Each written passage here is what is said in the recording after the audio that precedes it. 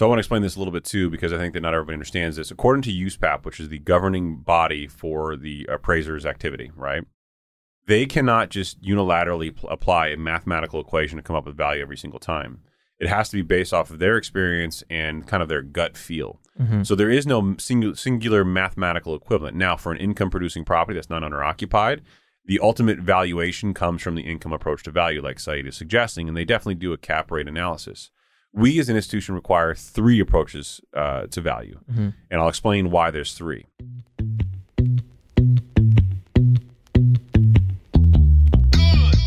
Hello, friends, and welcome to the Higher Standard Podcast, where we give you ultra-premium, unfiltered truth when it comes to building your wealth and curating the lifestyle of your dreams. No games, no drama, and no shenanigans. I am your host, Chris Nahibi, and I'm here to help you distill the immense amount of information and disinformation out there on the interwebs and give you the opportunity to choose a higher standard for yourself. There are no gurus here, and no one gives a damn about how wealthy you look. I'm an attorney and a banker, amongst other things. Does that mean you should listen to me? Hell no. This is just full disclosure that while we talk about money, wealth, law, investing, and a lot of related topics, you should always speak to your own advisors for an opinion tailored to your unique investment perspective. I am obligated to tell you that nothing contained in this show is in fact legal or investment advice and is being provided solely for entertainment purposes. So sit back, relax your mind, and get ready for a different kind of podcast where we elevate your baseline in crispy, high-resolution audio. This isn't a different standard, it's the higher standard.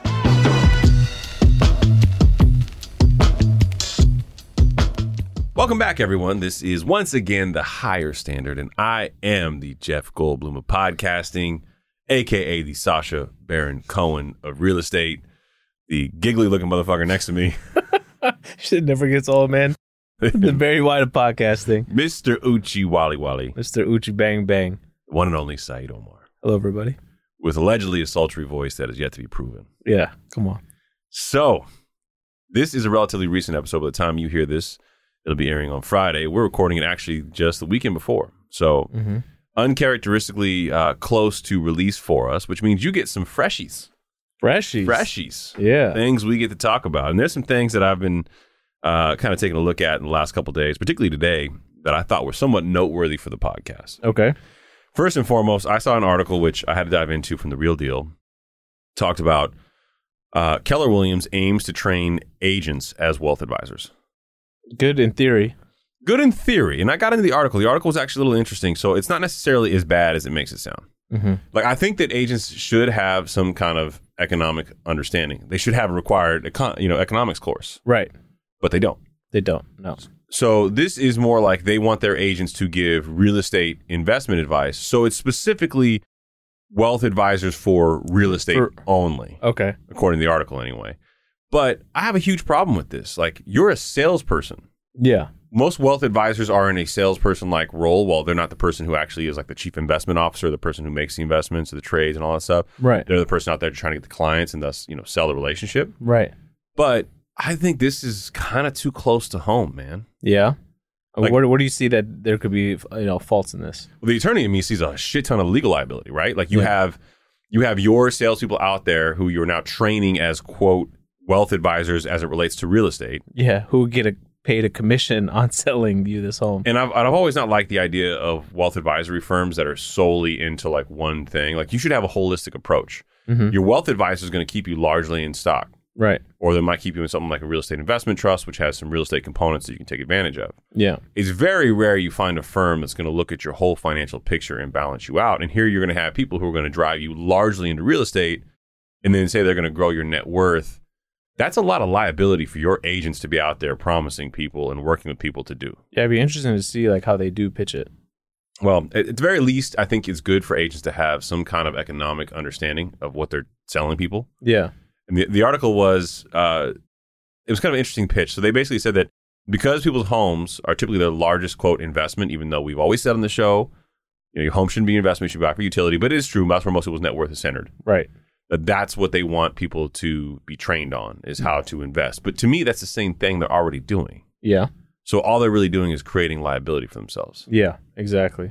So I don't know there's a whole lot of benefits to that. But I got into the article and it was interesting. Oh, I should note, So one of the things we've been testing for a while for the podcast is that we have, if you subscribe to our email list for the Higher Standard, you can go to thehigherstandardpodcast.com, or you can go to any of our links. That's all there.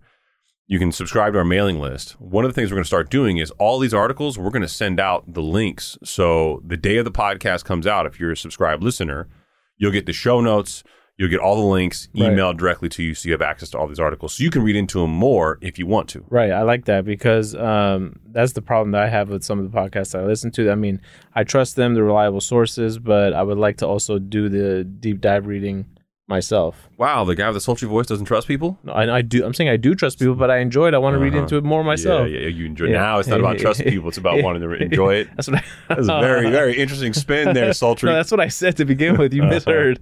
Yeah. Clean out the earwax. So we talked in the last episode a little bit about how inflation is impacting people, particularly as it relates to grocery shopping and some of the things that we heard.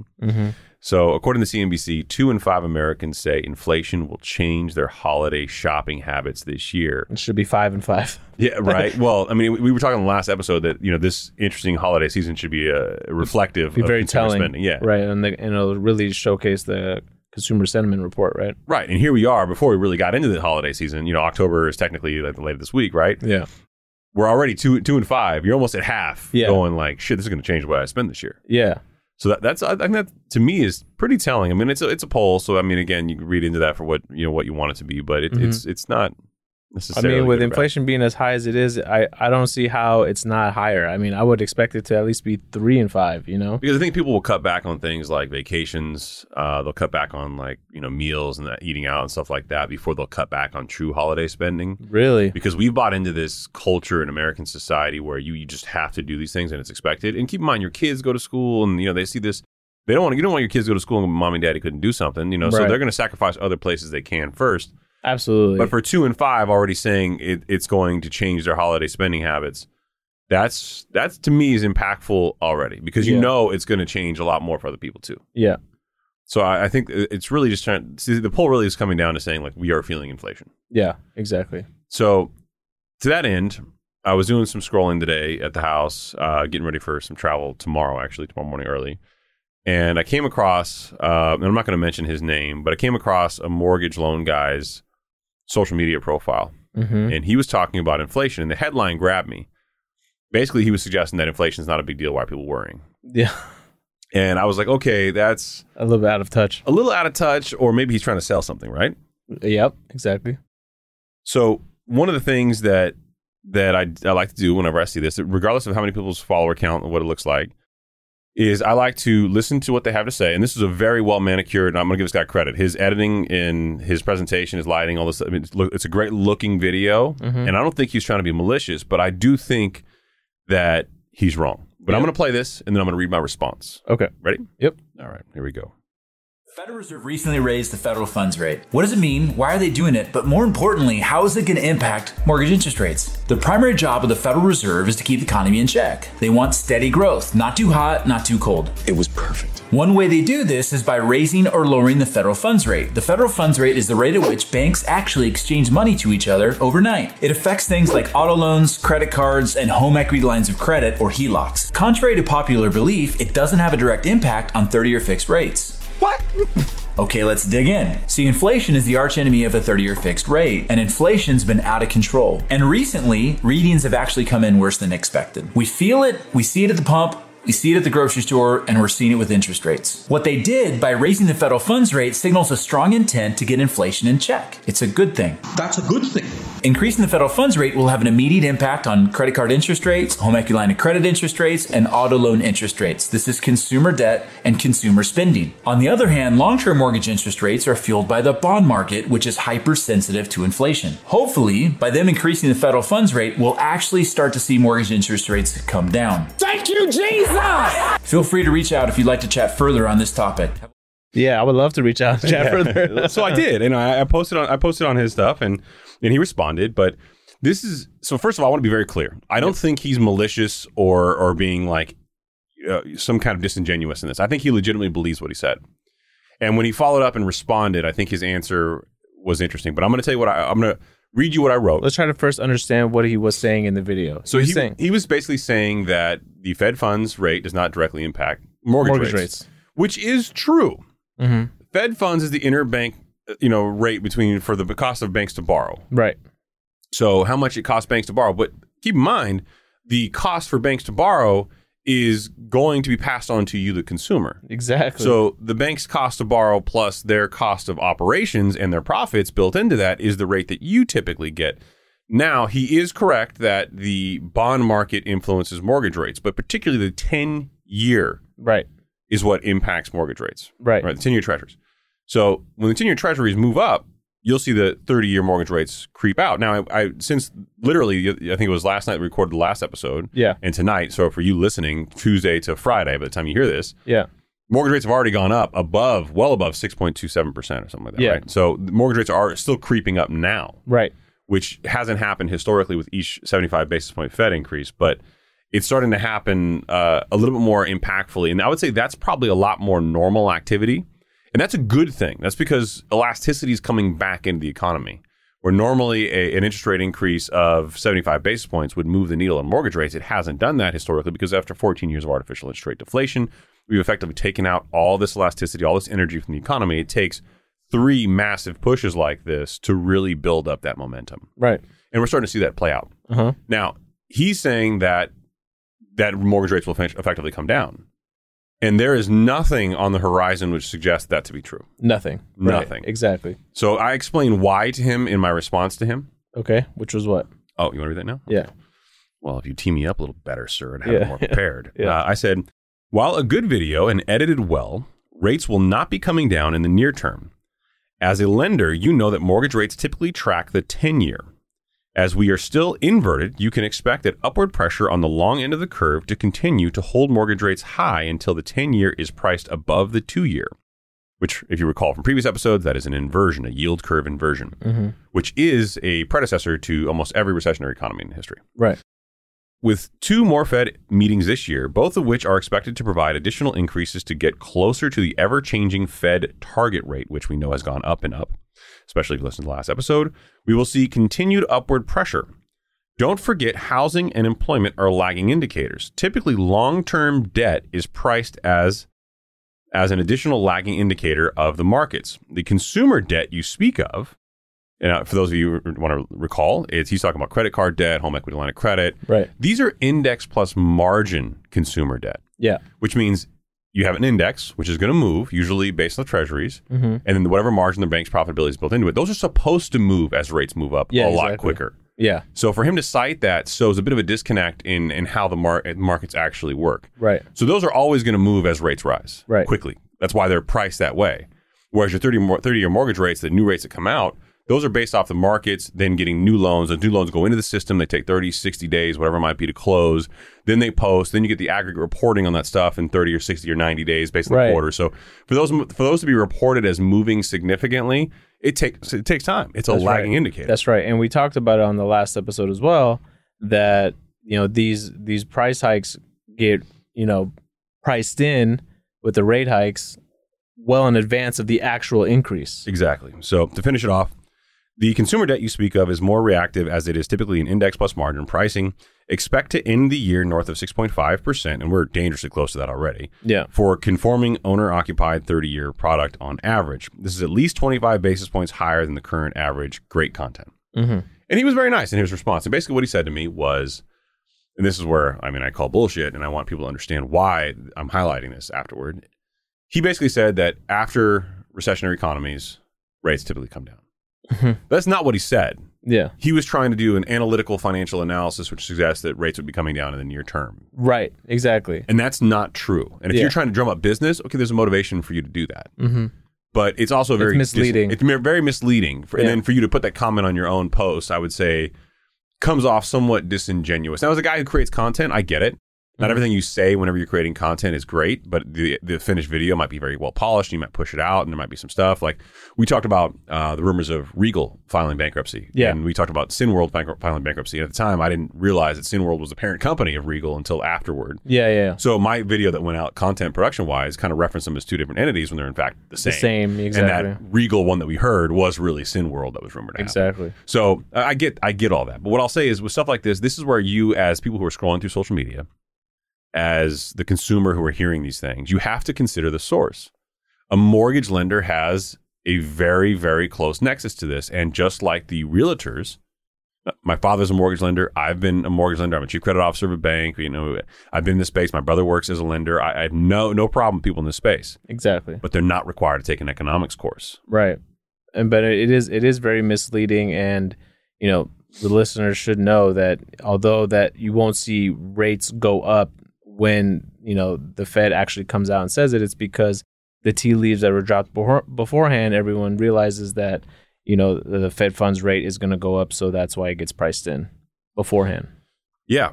So I did want to transition into a big commercial real estate conversation with you. But before we do that, I want to talk about one last thing. Bloomberg Business put out an article today with the title, the tagline was, Jerome Powell says the U.S. economy may be entering a, quote, new normal. End quote. Yeah, I saw this, yeah. And I looked at it and I thought, this is weird. So I read some of kind of the blurbs in it. And here's some, I guess, an idea of color from the conversation. Okay. We continue to deal with an exceptionally unusual set of disruptions, Powell told business and community leaders Friday at a Fed Listens event in Washington. So the Fed started this Fed Listens event not too long ago. I think it was a couple of years ago, maybe 2 or 3 years ago, to kind of get like feedback from the community. Right. And I guess there's some value in this, in that people are speaking to the Fed. But when the Fed makes their decisions, it's not because of this. I guess it makes people feel warm and fuzzy, but I don't really know there's any value in the Fed, because they're not looking at any of the indicators outside of their normal indicators like PCE, right? But they still do this anyway. Article goes on to say, as policymakers were committed to using our tools to help see the economy through what has been a uniquely challenging period, end quote. So I'll say this. I think what Powell is not saying directly is because of politics.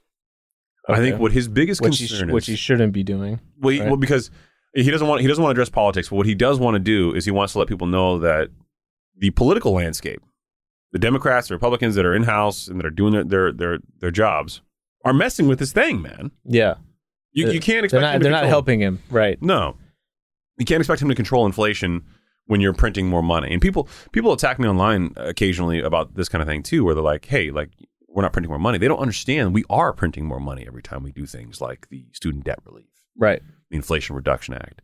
And they don't understand that the power that our policymakers have in doing this came from different places that were never intended for what we're getting. Yep.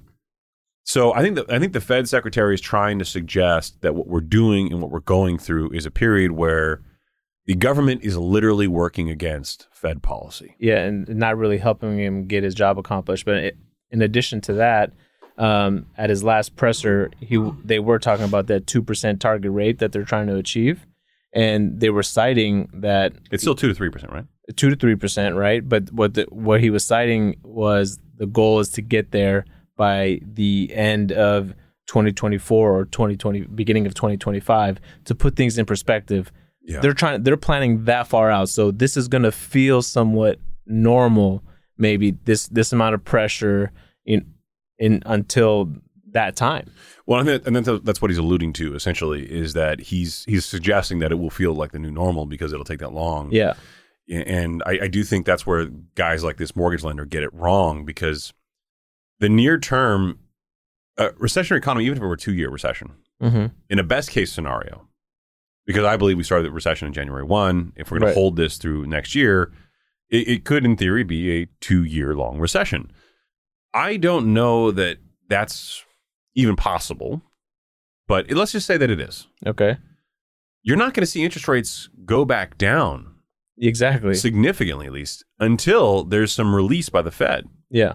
So for guys like this guy to say, well, it typically happens, and keep in mind, too, a lot of these things continue to trend up after recessions are declared over.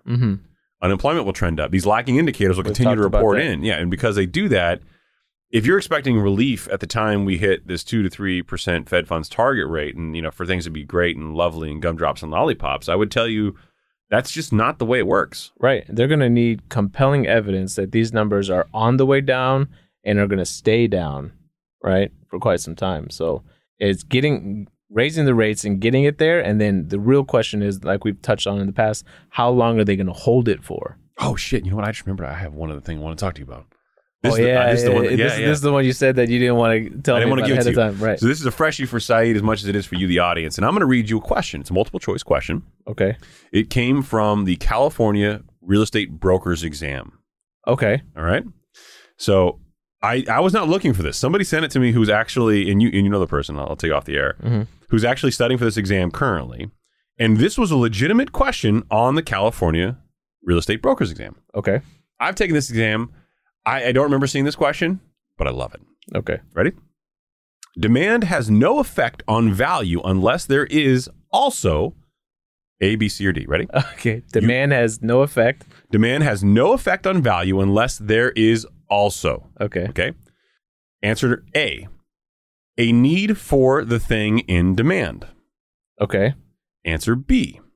An adequate. I'm so eager. Reading Rainbow. Yeah. An adequate supply of the thing in demand. So A, a need for the thing in demand. B, an adequate supply of the thing in demand. C, a scarcity of the thing in demand. Or D, purchasing power which enables the ability to buy the thing in demand. Purchasing power. Read that one more time. So demand has no effect on value unless there is also A, a need for the thing in demand, B, an adequate supply of the thing in demand, C, a scarcity of the thing in demand, or D, purchasing power which enables the ability to buy the thing in demand. And I'm not going to force you to answer that. I know the answer is D. D, right. Why? Because like we've been saying over and over and over again on this podcast, demand without affordability is not demand. Right. If the supply and demand argument were actually fucking true, right, it would be C, a scarcity of the thing in demand, right? Because there would be a lack of supply. Exactly. So this is straight from the California Real Estate Brokers Exam. And all these real estate agents and brokers who are citing the supply and demand argument are supposed to fucking know better. It's literally on the exam. Exactly, yeah. It's literally on the exam. That's the one they all get wrong. So for them to tell you, so we know which ones you guys got wrong. Yeah. But for them to tell you for like Dave Ramsey and Keeping Current Matters and all these sites to tell you, oh, supply and demand, they are fundamentally not understanding something they are supposed to understand. Wow. So wait, you found one of the listeners sent this to you? Yeah. How cool is that? Yeah. Yeah. So I geeked out on it, posted it right away, and was going to tell you about it. But then I was like, you know what? Let's save it for the show. Yeah, that's good, man. All right. I want to get into the meat and potatoes of this episode. We promised on Tuesday that we were going to talk about commercial real estate and what it is you do. So if you don't mind, right? I'm the chief credit officer of the bank, but your day-to-day job, can you describe your title and what it is you do? So I am a senior underwriter for the multifamily department, commercial real estate department of the bank. Basically, what I do is look over loans, recommend loans to the bank that I think are worthy of, making loans to, investing in. All right. So by way of background, all banks have something known as a credit policy. It's the broad overriding document which effectively tells the board and everybody else what we're going to do in its kind of broadest tones. So it'll have a list of prohibited loans, for example, things we wouldn't do, like hard money lending or usurious loans. It's a very broad document. Mm-hmm. Underneath that are policies and procedures. Yes. Right, which tell everybody what we do and how we do things. And then below that are also guidelines. Right. So Saeed's job would be to reference all three of those documents, and they go from less detailed to more detailed, from the credit policy being broad, the policy and procedure being detailed, and the guidelines being extremely detailed. Right.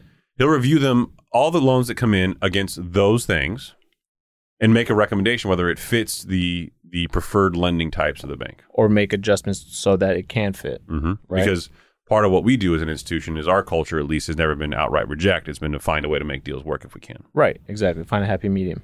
So the primary product type that you look at, sir?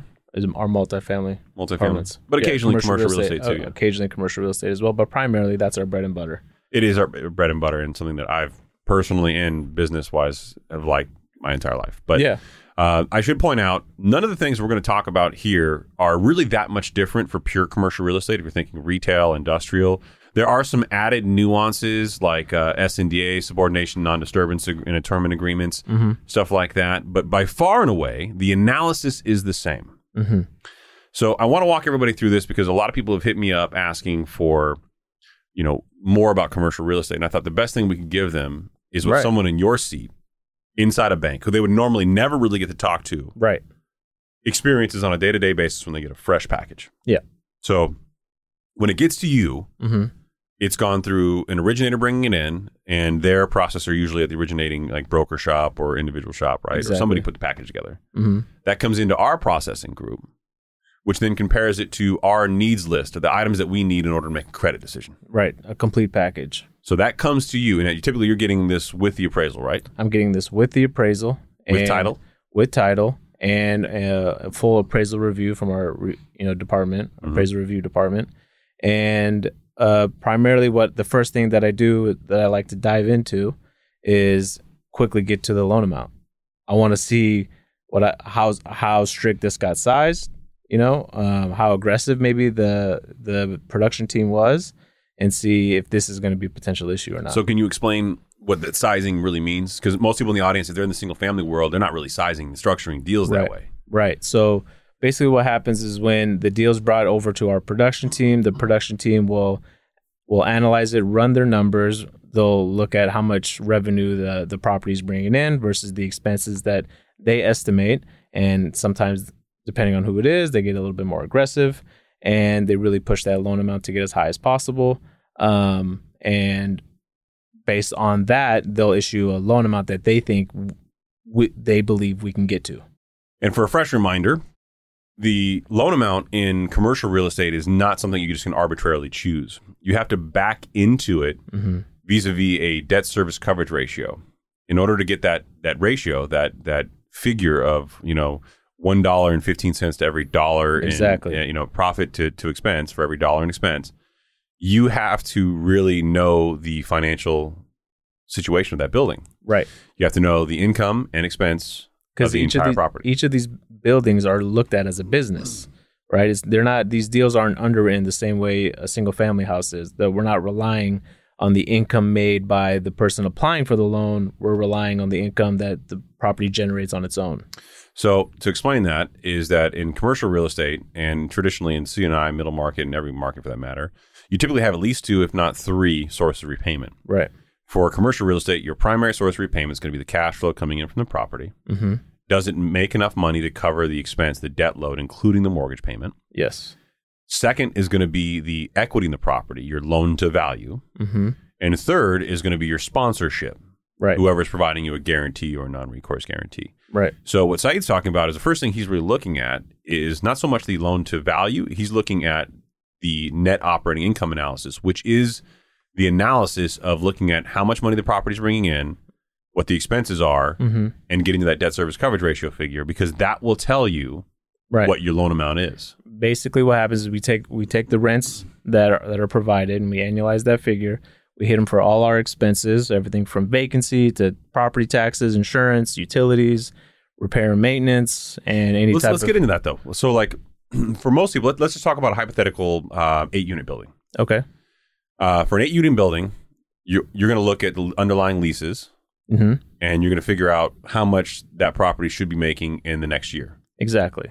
Right? And you're going to look... So, typically speaking, you're going to get a 3-year historical look at the property's operations. Right. And you're going to get the current year to date. Depending on where we're at in the month of the year. So you're going to take those numbers, and what you're really trying to do in this analysis is project what that property is going to look like post close. Right. I mean, if there's any kind of consistency over the last 3 years, it makes it fairly easy to be able to predict what it's going to look like the upcoming year.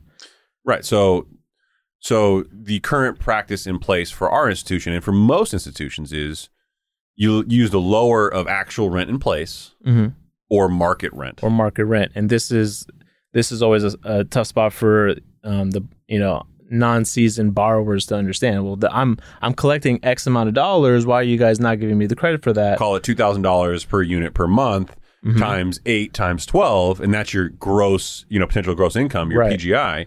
So units that are marked that are above market, what we like to do is mark them down to market level. So let's say if they're saying they're collecting $2,000 a month for a unit, but actual market rent based on what the appraiser said comes in at $1,800 for that unit, I have to discount that unit $200 because let's just say that tenant, for whatever reason, really needed that unit. They were willing to pay $2,000, but what the appraiser is saying is based on the comps that he's looked over and others like properties in the neighborhood, people are generally paying around $1,800.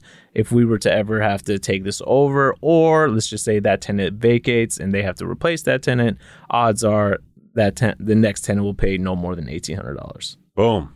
That was beautiful. Yeah. I don't like complimenting you, so it was good. Yeah. But so I think this is really important for people to understand too, where this is why the appraisal, number one, costs more for commercial real estate. Yes. And takes more time. There's a couple different variants of this. If you're going to get into commercial real estate, there's a Form 71A.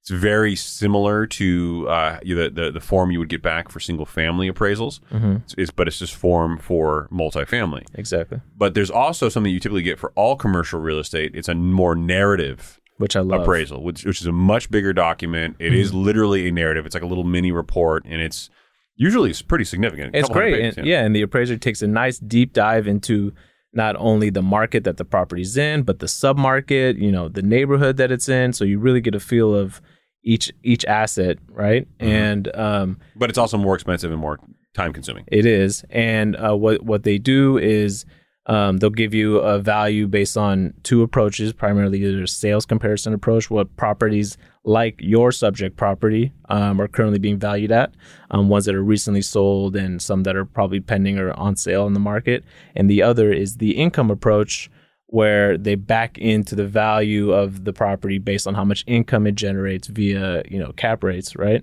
And that's the one that the appraiser more times than not relies on, because people buying this property are relying on it for income purposes. So I want to explain this a little bit too, because I think that not everybody understands this. According to USPAP, which is the governing body for the appraiser's activity, right? They cannot just unilaterally apply a mathematical equation to come up with value every single time. It has to be based off of their experience and kind of their gut feel. So there is no singular mathematical equivalent. Now, for an income-producing property that's not owner-occupied, the ultimate valuation comes from the income approach to value, like Saeed is suggesting, and they definitely do a cap rate analysis. We, as an institution, require three approaches to value, and I'll explain why there's three. Both the sales comparison approach, which Saeed noted, both the income approach to value, and we also require an insurable replacement cost new. Yes. So that we as an institution know how much we should charge you or require you to get for insurance to cover us as mortgagee additional loss payee. Right, in case there's any type of catastrophic event. In a worst case catastrophic event, we want to make sure that the bank can be made whole. And if the insurable value is not enough to cover us, that's a problem. So right. You have to think, whenever you're going into this as an originator, somebody who's bringing this business in or wants to learn the business, the bank or the lender's position will always be a worst case event scenario of default. How do we get made whole? Right. And the lower the relative risk is, the better your financing rate should be. Right. Right. And once you get to a higher point where you got a great property, it's well collateralized, properly margin collateral, it cash flows well, you got strong sponsorship, you might even get to the point where you could request something called a non-recourse loan. Yes. Well, most lenders don't really do a true non-recourse loan where there's nobody guaranteeing the loan. But effectively, let's say you buy these properties, and most all of them are always bought in an LLC name. The LLC will own the property, and then an individual will be the managing member or the owners or the members, whatever it might be. This is how the deals are structured. Yeah, right? we'll get into that later. But if it's a strong enough deal, you may be able to say, I don't want to personally provide a guarantee for this. And in the state of California, most lenders, you're only going to provide a guarantee for a non-recourse loan for three things that happen: fraud, misrepresentation, or deceit. Right. If you do any one of those three things, it's going to trigger full recourse guarantee. You have to stand behind it, if you will. But unless you do those three things, you even if the property goes back to the bank, you won't be held personally liable. Yeah, right. Those are known as bad boy carve-outs, and those are a different conversation for a different time. So now that you've got the income, the top line revenue, now you start going through the expenses. Yep. And I would imagine the first expense that you look at is probably vacancy. That's the first one. The first one that we look at is vacancy. And you use the higher of the appraisal actual, or 3% as a minimum, right? Or 3 to 5%. 3 to 5%. I generally don't like to, depending. That really depends on the size of the property, right? Right. Where it's located, and where it's located, and all that. But with that, it can get a little tricky, right? Because depending on if you have a borrower that you're familiar with or someone that is savvy in the market, right? Well, let's say there is a vacant. Let's just say it's in a 10-unit property, right? And there's one vacant unit. Well, that's a 10% vacancy, right? So we wouldn't hit them for a 10% vacancy. We would still mark it down because the odds are if they're a seasoned real estate investor and they have a good management team under the belt, a lot of these people own their own property management companies. Right. And a lot of times you'll also get somebody saying that they're buying a property. Yes. That they don't want the outgoing owner to put a tenant into their property. Yes. So they want them to, quote, keep it vacant. Which is very, very likely and happens all the time. I mean, if I'm buying a property, I want to put my own tenant in place. Or even more importantly, maybe that was a legacy tenant that was in there before. When I'm buying it, I like to make some renovations to that unit and upgrade that unit. So it'll be offline for a little bit. But at that point, we'll look into their liquidity position, how long sponsorship, right, to and see, experience to see how financially strong are they, can they cover that unit being down for a couple months while they renovate it and then lease it back out, and then at that point we would still rely on the appraisal's vacancy marker.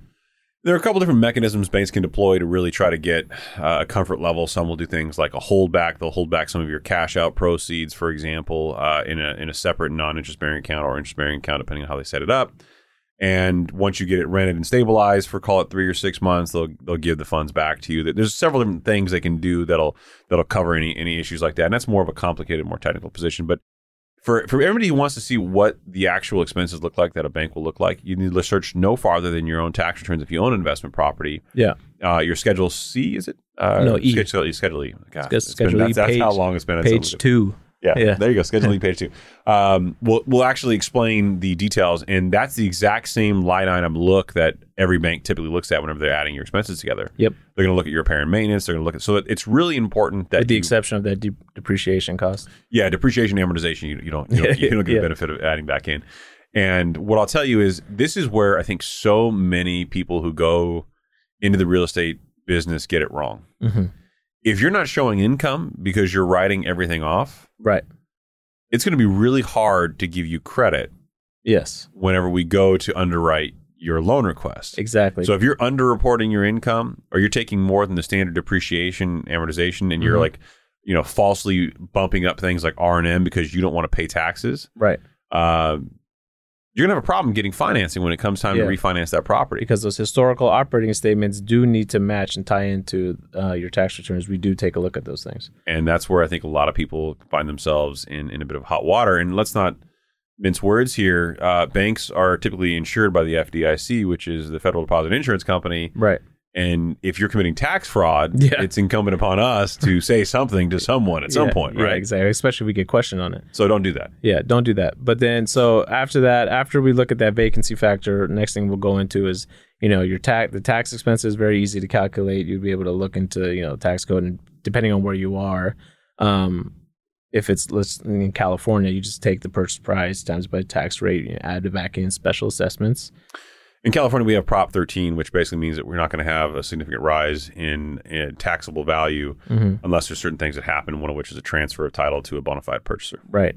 But however, if let's say it's a property that you've owned for quite some time, and this is a cash out refi where you're trying to cash out on some of your equity to repurpose that into another 1031 exchange it into another building, what we would do is apply the loan amount to the tax rate of special assessments. And the reason why we do that is if we were to ever have to take back the property, that's what it would cost us, right? In a worst case event scenario, this is what the bank would have to pay if it took it in. Yeah, right. Exactly.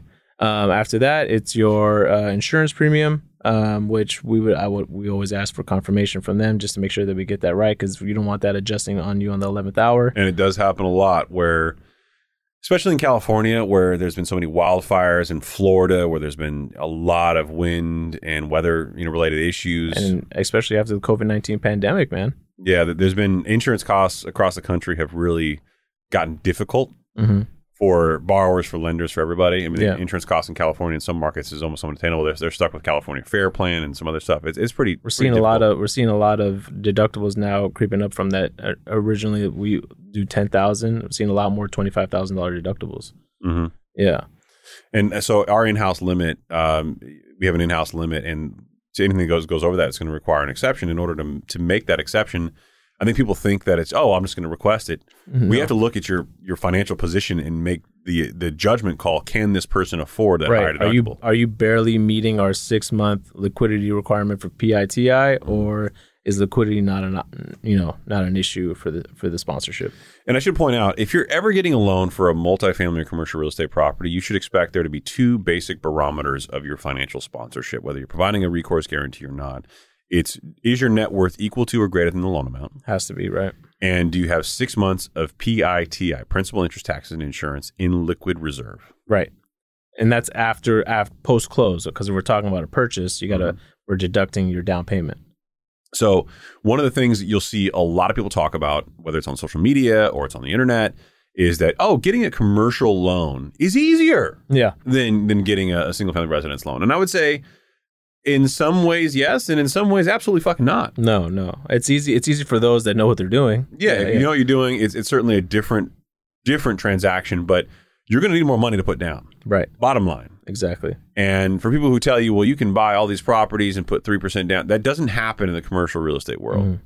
Doesn't happen at all. That you get that in the single family world, which is why a lot of people will play in that 1 to 4 unit single family space, because technically commercial for multifamily starts at 5 units and above. Exactly. And I've had this fight with so many people, I can't even begin to tell you that people will talk about, you'll see realtors doing lives on social media where they'll talk about, let's get into multifamily ownership. And they're really talking about 1 to 4 unit. Yeah, which is the price of single family. Because they're single family realtors who are trying to make, investment, kind of going back to the Keller Williams we started the episode off with, trying to give people financial advice. And they're fundamentally mischaracterizing to the people listening to these lives what commercial real estate and multi-unit ownership really is. Right, yeah. So I mean, it is a great investment strategy. Yes, if you can get into a fourplex, that's great. You're on your way to eventually maybe getting. Have you ever ran across a fourplex or that you can think of? I mean, you've underwritten a number of 5-unit properties, right? Yeah. Can you imagine renting getting a 5-unit property and being levered at, call it 97 or even 85% and being able to cash flow? Yeah. What fucking market would you be in across this country? Exactly. I mean, even in Oklahoma, I could never get there. Right. Exactly. So, I mean, what world? So, for realtors to tell you, 3% down, you can get into it, blah, blah, blah, you'll make cash flow all day long. No. That doesn't happen. Right. That's a fallacy as far as I'm concerned. Right. Exactly. And to give the listeners a little bit more background, these loans are typically around 65% loan to value. This is where we generally like to cap it at. So, the sponsorship needs to come in with 35% equity. But in California, where land's really high, you rarely get to 65%. It's usually in the mid-high 50s, right? Right. Yeah, that's generally where it's at. But that's where we cap it off at. Mm-hmm. I mean, there have been times we've made exceptions here or there, but that's where it stays at. And then the exceptions the site is talking about are exceptions to guidelines or exceptions to policy. Mm-hmm.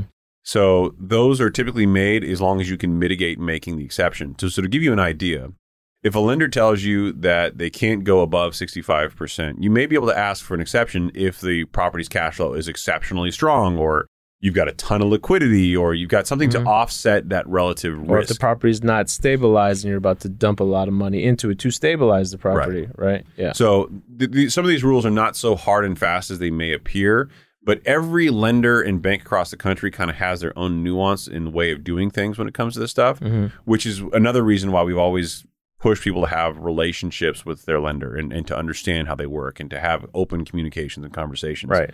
It shouldn't be it goes into a black box and you get a no. And what we're trying to do with this particular episode is demystify that black box a little bit. And for us, this, like I said, this is our bread and butter. So we understand this product and this type of asset very, very well, which is why we may feel a little bit more comfortable than other lenders to make some of these exceptions occasionally, right? If they're truly justified. If they're justified, exactly. I don't think there's no friend zone here. No, there's exactly. If we can make a deal work, because that kind of what we talked about in the beginning, we always try. That has always been our position. And I'll tell you, culturally, I've been in shops where sales and credit, they just hate each other. There's this natural healthy stigma between people in the sales team and people in the back office team. Right.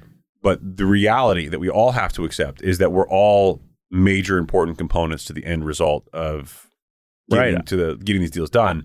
And the real client is not the salesperson; it's the consumer. It's the consumer, and that's funny you mentioned that, because currently right now I'm working with some of the guys on our analyst team, And I'm trying to get them to understand and realize that there is a client at the end of this that is having an experience, and we need to make sure that we're setting the table properly. So and the difficult thing too is for that client experience, we tend to forget how many people touch them. Yeah. It's that client talking to a broker, talking to a broker's processor who's going through the bank's processor, through the underwriter at the bank, right, through possibly an originator at the bank in addition to that. So there's a number of people that are pinging. And for all you know, by the time you as an underwriter get this deal, it could have been in the works for 3-4 weeks. Exactly. And they've now been told that it's been in underwriting and it's been ready for me now for a couple of days. And so it's like what I like to do is go through this loan amount first. This is why I like to touch this, because let's nail down this loan amount and then I'll make sure I get all the other necessary documents I need to make sure this thing reaches the finish line. Okay, so let's walk through what some of these other documents are. So now you finish the net operating income analysis. You know the property qualifies for a loan of, let's just say, $1 million. It gets to a 120 debt service coverage ratio at a 58% LTV. And just to clarify, for people that want to know how you calculate that debt service coverage ratio, right? Look at you, being analytical. All analytical, right? You take the net cash flow of the property and you divide that by the debt service. And what we do is we take our stress debt service, annual debt service, and you divide that, and that gives you your debt service coverage ratio. So a bit of clarity is that it's not uncommon for a bank to want to stress things. You'll find stress testing in banks is rampant everywhere. Everything is stress test. Yeah. So one of the things that we'll add in is an extra layer of stressing, which is usually a rate above your actual rate that you get for your loan. So let's just say you're getting at today's rates 4.25%. Right. We might stress it to 4.5%. with all the same analytics there, right, which will change your cash flow a little bit because that increases your payment, bringing down your debt service coverage ratio. We're looking at it on a worst case scenario, right? Just almost like hedging ourselves a little bit. This might be one of those episodes you have to binge listen to it 6, 7, maybe 8,000 times. Tell your friends about it. Yeah. But so now that you have the cash flow and you figured out your debt service coverage ratio, which is your primary driver, which reverses you into this loan amount and gives you your LTV, you know the deal is viable. But there's still more to look at here. There's still a lot more to look at right now. Where do you go next? Right. What I go through next is I look at our entity structure. Right. I look at our entity structure and I look at our, how financially strong our sponsorship is. Right. So let's go through the entity structure too, because I think that in larger secondary market or bigger companies, your agencies, your GSEs, and even conduit lending, they typically look at some of the stuff as, quote, legal, not necessarily underwriting. Yeah. All an underwriter would look at would be just the net operating income analysis and maybe some other things about the property, maybe the appraisal and stuff like that. But, so making sure there's no health and safety items on the property. Exactly. Right? We've gone above and beyond to train our underwriters to think essentially like attorneys as it relates to real estate, and they do the analytics into these things. But the proverbial upside is, number one, a more efficient process because one person knows the entire transaction. Right. And two, you, the listener, get to hear about some of the fun stuff that most underwriters in some of these larger institutions don't have a skill set in. Yeah. So as you were saying, you look to the entity structure. What's the most common entity structure you see? So this is the fascinating. This is what actually pulled me in to this industry once I got introduced to it. That was really cool is seeing how rich people invest their money and how they do it. That's what pulled me in too. Yeah, it's so cool, right? And so what you see is like. This is where the light bulbs came on each of these properties being their own individual business, because they're all wrapped under, generally speaking, a lot of the savvy investors will have each property listed under one LLC, right? An LLC. And if, let's say, they're financially strong enough, or as we like to call them, ballers, also hard. It'll be a sole member LLC even, right? So they'll own the LLC 100% themselves. And so instead of having it under their name individually, they have it wrapped up under an LLC where they themselves are the manager and the 100% member. And for everybody's knowledge, you can look up title to any property. Title is it's public record. Yeah. It's not uncommon to see people come up with creative names, but I would say the most common way of naming an LLC for a property is usually like, let's say the property is at 1234 Knott Street. Yeah. It could be 1234 Knott Street LLC. Yeah, exactly. Or Knott Street LLC or something to that effect that references a specific property. It's just easier for them to organize. It's easier for them to organize their structure that way. Yeah. So you can look this stuff up and find it. Now, syndicators who are looking for people to invest in their potential property, like the Grant Cardones of the world, although the legitimate ones I would hope you reference, but right. You would buy into the LLC and you would have an ownership in that LLC, which subsequently owns the property. Right. And the reason why the LLCs are the most common form is LLCs have the best passive income tax benefits. Yeah.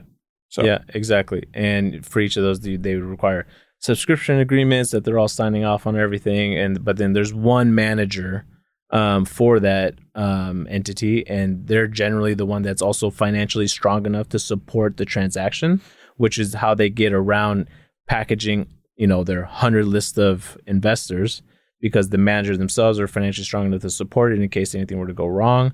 And we just package the manager. And what I'll do then is to make sure I'll go through the entity, make sure we have your filed articles of incorporation, if you're in the state of California, your LC-12 statement of information, listing who the manager is, and that has to get renewed every 2 years in California. From there, I'll go into the operating agreement and make sure that it's fully executed and I don't have a draft copy, because we've had that before. Mm-hmm. And just making sure that, the term of the LLC is extended to the right amount of time. The purpose of the entity is made for what it is. And generally, that's a very vague, purpose that, all activities under the act.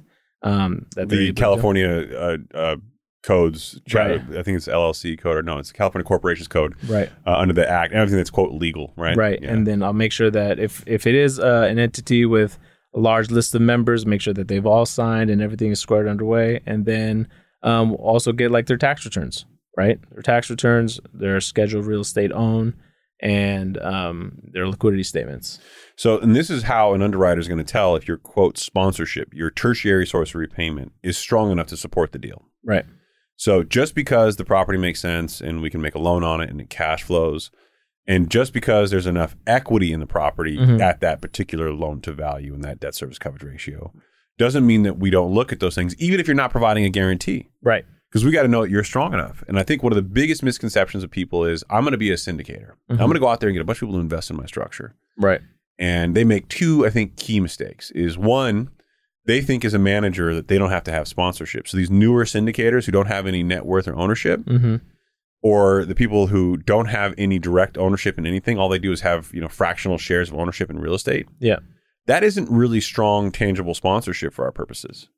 So if you don't have good liquidity and a good net worth that's verifiable, and fractional ownership in real estate doesn't help us, and the reason why, right, from a legal perspective, and again, that worst case event scenario of default, if we as a bank wanted to go after you. In California, it's a single action state, so we could literally just file a document, take a property back. It's a single action, but whenever we do that, we lose the ability to go after you in a judicial foreclosure. Yeah.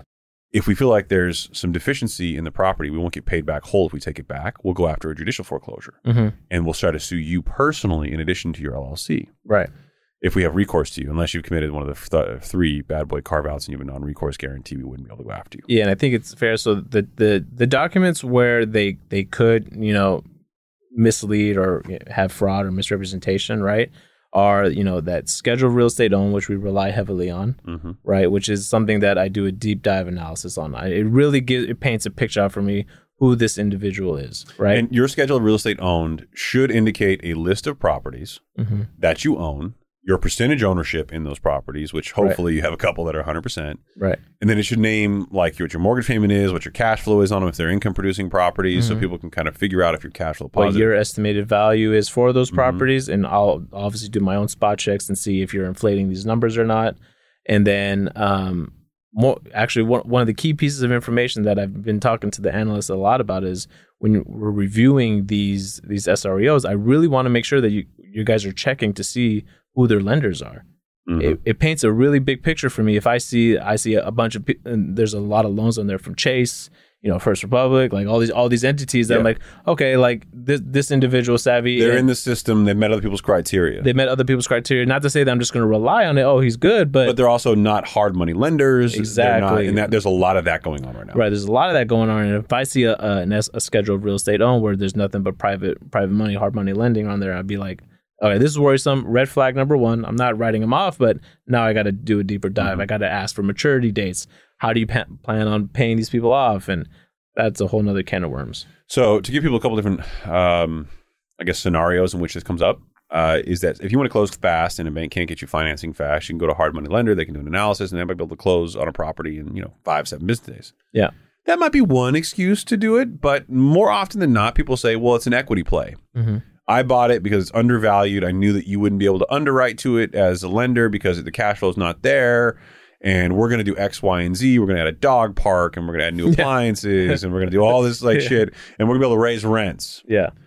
And assuming that the appraisal comes back and you don't have a rent issue because we use lower of the actual rent in place or market rents, you might be able to attain a higher rent, but it might not be market. So you're playing a little bit of a game there. You have hard money lenders out there. You're paying a really high interest rate. Typically, I've seen them as high as 10 or 11%, but I think right now 7 8% is probably a little more common. And now your clock is ticking to pay that off. Mm-hmm. But we know you had to use them for a reason. So there's enough there to cause a bank to want to look into it. But here's the real problem for a bank. Is that let's say you did all those things. And let's say it does cash flow. And let's say the appraisal comes back. And in a best case scenario, everything works out and you're able to achieve the rents you talked about. Right. We now have top of market rents. Yes. In a newly renovated property. Mm-hmm. As a bank, there's only downside risk for us. Exactly. There's only one way to go, and that's down. Right. One of those tenants leaves, and now you're not cash flowing, and the bank that gave you the loan really stretched to get you max proceeds. Well, you're not going to be able to service that debt. And if rents go down, right, now you're underwater, and now it's an issue for the bank. Mm-hmm. Which is why we like to underwrite to that 120 debt service coverage ratio. With a stressed interest rate. With a stressed interest rate, exactly. And now there's somebody out there who's sophisticated in multifamily going like, God damn, these guys are conservative as shit. Yeah. What the fuck are they doing? Yeah, we are conservative. Yeah, we are conservative. But we do nothing different largely than some of the largest lenders in the country, like Chase does. Right, as an example. exactly. We all effectively do. Nothing we're telling you is proprietary or secretive. Mm-hmm. Matter of fact, all of your lenders should be somewhat open kimono with this stuff and full disclosure. I wish more people spoke about it this way, but they typically don't. And I think because there's not a lot of this conversation, I think the single family people who want to get into this space feel like there's a stigma or this, kind of cloak and dagger relationship. This is really all that it is. Right. So after I tackle that loan amount and then I go through my other needs list, right? I like to send out What's a needs list? My needs list is of all the items that after my initial comb through the file, I see that these are some of the items that are still outstanding that I need to make. Or you have questions about something that you found and you need answers, or you need documents to support it, things of that nature. Right. For instance, let's just say, somebody bought a property less than a year ago and now they came back to get a cash out refi and, their loan to cost based on the cost of what they purchased a year ago is over 100%. I have questions like, you know what I mean? Like, how much money did you put into the property in order for this value to go up as high as it has? Because again, we as a bank are not going to cash you out 100% of your investment and leave you no money. I love it when I see people on social media and on the internet talking about how I've got $0 into this, man. I saw it today. Yeah. A guy say, I've got $0 into this property because I'm a big believer in the Burr method. He was pointing to multifamily property. Yeah. Buy, rehab, rent, refinance, repeat. And I'm sitting thinking to myself, there's no lender in the world that's going to cash you out 100% unless it's been some significant amount of time. Right. Some significant amount of time. And you have, you need to have some sweat equity in that property. Skin in the game, brother. Yeah. I need to make sure you have skin in the game. So things like that where I like to go through and I like to send it out in one email to the client because there is a client on the other side of this. So you've gone through everything at this point. You've gone through the property, you've gone through the appraisal, you've gone through the cash flow. I've gone through everything that I need in order to make a decision. And if there's anything else still remaining, typically what I can do is after the loan gets approved, I can condition to receive the remaining items prior to the close of escrow, or if it's really necessary prior to loan documents. But none of these things are typically catastrophic to the actual loan. Like if you're getting to this point, the loan is fundable so long as these elements come in. Right, the remaining conditions. So I think this back and forth is also one of the things that throws off most people in consumer lending. Mm-hmm. You get an approval back from a lender in the single family world, like you're approved, you're going. Yeah. You get an approval back from a bank or lender for the multifamily space. It's typically a conditional approval. Yes. And on that conditional approval is almost always some things like insurance, title. Yeah, I got to make sure that insurance premium that we said you were going to get, I need to make sure that you got it. When your final policy comes in, things of that nature. So when you think of the transactional nature of a single family relationship, you get to the end, you get an approval, you close your deal, it happens almost overnight. Mm-hmm. In the multifamily space, you get an approval, there's still some time between that and actually funding your deal. For us, generally about a week and a half, 2 weeks. Okay. Right. And that's also because we don't want to stress the system. I mean, there's a lot of deals going on. So. Yeah, and we fund out billions of dollars in quarters now. Right, so, exactly. We're putting out a lot of money. So in your experience, in all these things that you've done, You still like multifamily real estate? Well, it's my favorite By far. by far, without a question. Right. You know, ever since back, and I've mentioned it on the podcast before, that it, you know, my eyes got open to it when you said back in 2008, less than 1% of all multifamily loans defaulted. I think it was like 0.3% or something. 0.3%, something crazy. I was like, wow, that's crazy. And it was just like light bulb kind of went on. Like, well, if people start to lose their homes, where do they have to go? And if they can't afford their rents, what do they have to do? Just lower the rents. It's really difficult to get over leveraged in multifamily. Mm-hmm. And even if you were to get over leveraged, people, these are a business for people. Right. And I think that's the disconnect. When you have a home, you can always downgrade your home or change your living situation. When you own a business owners very rarely just throw in the towel and say, I'm out. Right. Like, I'm done. Mm-hmm. So it's very uncommon in the multifamily world to have somebody just pass the keys off and say, I'm out. But explaining this game of Monopoly to my friends and family that I've learned like over the years it blows their mind that this is possible, with how, you know, the appreciation that goes up over time, you pull the cash out, and with the money you pulled out, that the lender made sure that the rents in place are still able to cover that debt. So you're not having to pay out anymore, right? And you take that money, now go invest in another property, and now make more money, and it just blows people away.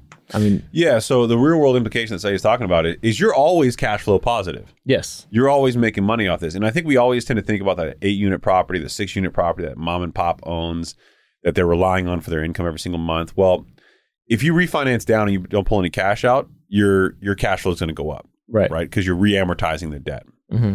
This actually would be a good point to talk about too. So unlike the traditional single family world where you get a 30-year note or a 15-year note or something like that, typically speaking, in the multifamily world, you get a 3, 5, 7, or 10-year. And they're also pure adjustable programs. I don't know anybody who ever really wants that, but a 3, 5, 7, or 10-year program. And at historic interest rate lows, you typically get a 7 or 10-year program. You go out as long as you can. Mm-hmm. But multifamily owners, commercial real estate owners, they're refinancing their property every couple of years. They're pulling that equity out because they want that cash in their pocket so they can go buy more property. This is a game of leverage for them, and they're willing to pay a little bit of a premium on a property just so that, you know, they can receive the tax benefits of that, you know, whether if it's a 1031 if they're selling it, or if they're pulling cash out just to have another property cash flow. So I want to hit you with some questions that I've come to some conclusions on over the years, but I've never asked you about. Okay. So I think you and I have the same kind of mindset as how interesting it is to see how these businesses and people operate. Yeah. But I've always looked at this and thought the barrier to entry for commercial real estate is really high. It's gotten higher over the years. I mean, based on a lot of the individuals that we're talking about have made, you know, they got into this game, you know, in the 70s, 80s, 90s. You know, so this is like wealth being passed down. Right. So that's actually question number one. Okay. So before you go on, I want to really drive home because you're going there, and I don't want you to cut the question off. Okay. So a lot of people on the internet, a lot of people that you talk to claim they own a lot of real estate, and then you see them and they're like 30 years old. Yeah. 35 years old. Yeah. In your experience, yeah. How often is that a self-made?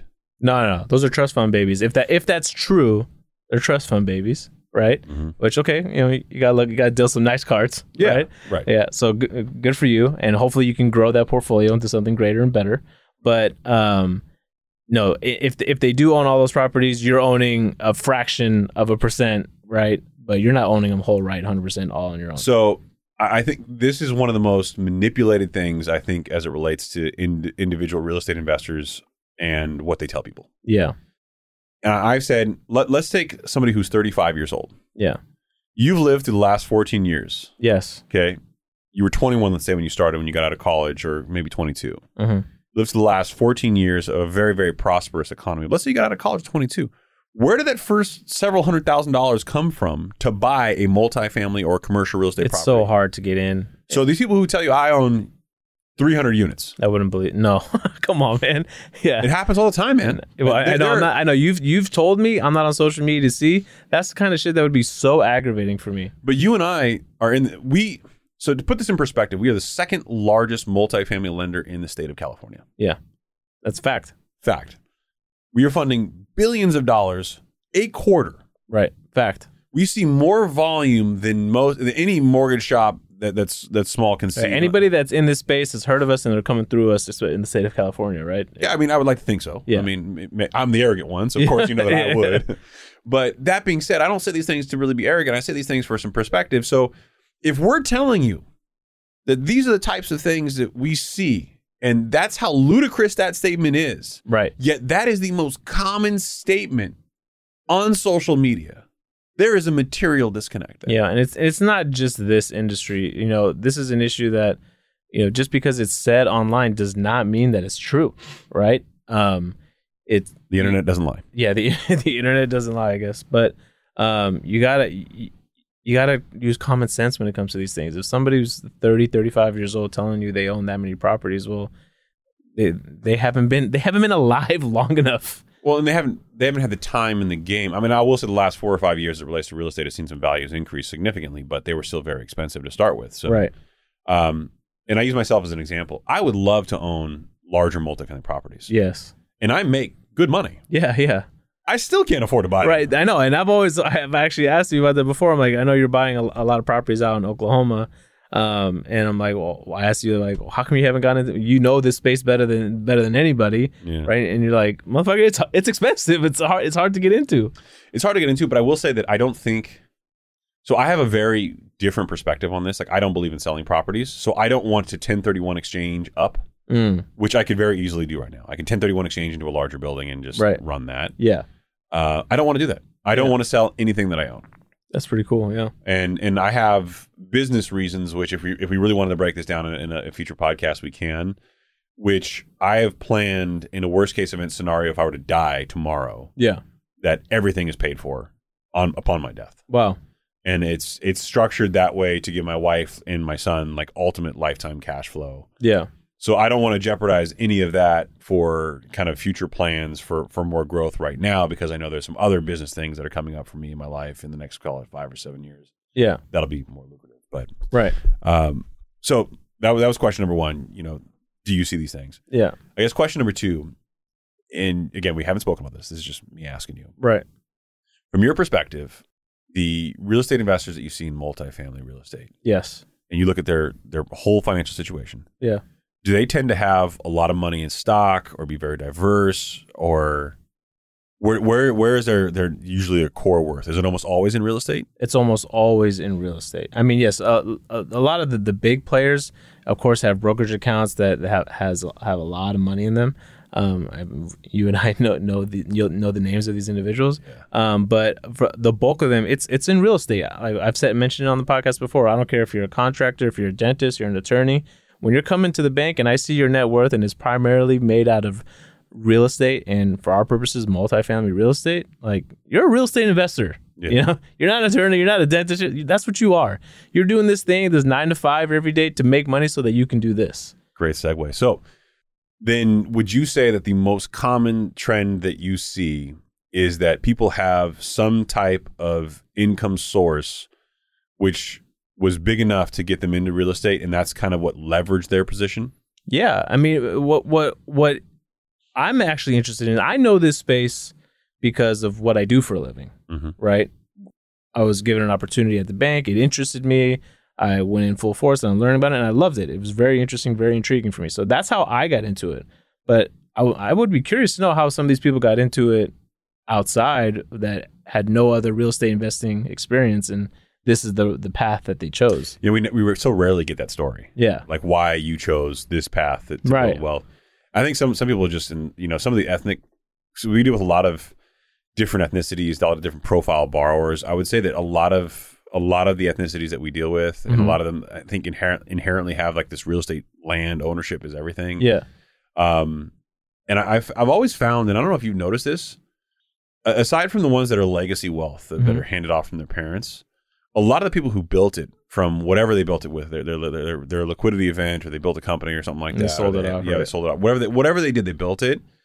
They tend to have like the first generation wealth background. I don't know what it is, but they tend to be, the people who typically built it are usually the first generation here. Yeah. It's the guy who got to this country, got successful, or the kid who grew up and built a company, got successful. They're the ones who go into these big real estate portfolios, and it's the next generation that usually manages them, but doesn't scale them anywhere near the same degree. Yeah, you would hope that they would, but yeah, I don't know. That's always been very intriguing to me, and it'd be nice. It would be really nice to be handed that.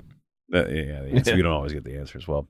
But it is actually a question I do ask from time to time. So if I see somebody that comes in and applies for a loan and they don't have a lot of multifamily investment real estate on their schedule of real estate I'm not shy in asking how did you establish your wealth? If I'm not, I'd like to know. First of all, I have to know from know your customer protocol. So under banking regulation, one of the requirements for risk and compliance is that you have to know your customer. So you have to know source of wealth and source of funds. Right. And the reason why is there's BSA, AML, is Bank Secrecy Act, anti-money laundering. So all sorts of compliance that puts a responsibility in the bank to make sure we're not funding terrorism or any kind of illegal or illicit activity. Right. Same way they do in the single family world. So like I just want to make sure that money's clean.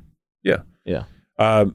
So I guess to wrap all this up, this is not as complicated as it sounds, I think, to us, but we've been doing it for a long time. Yes.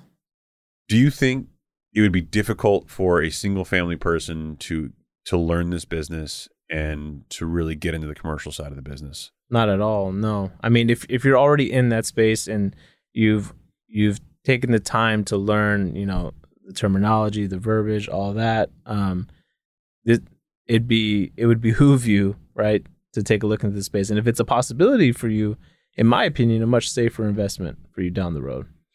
And to springboard off that and to wrap this show up, I think not only should everybody strive to be an independent broker, in my mind anyway, but I mean, if you want to be with a brokerage, fine.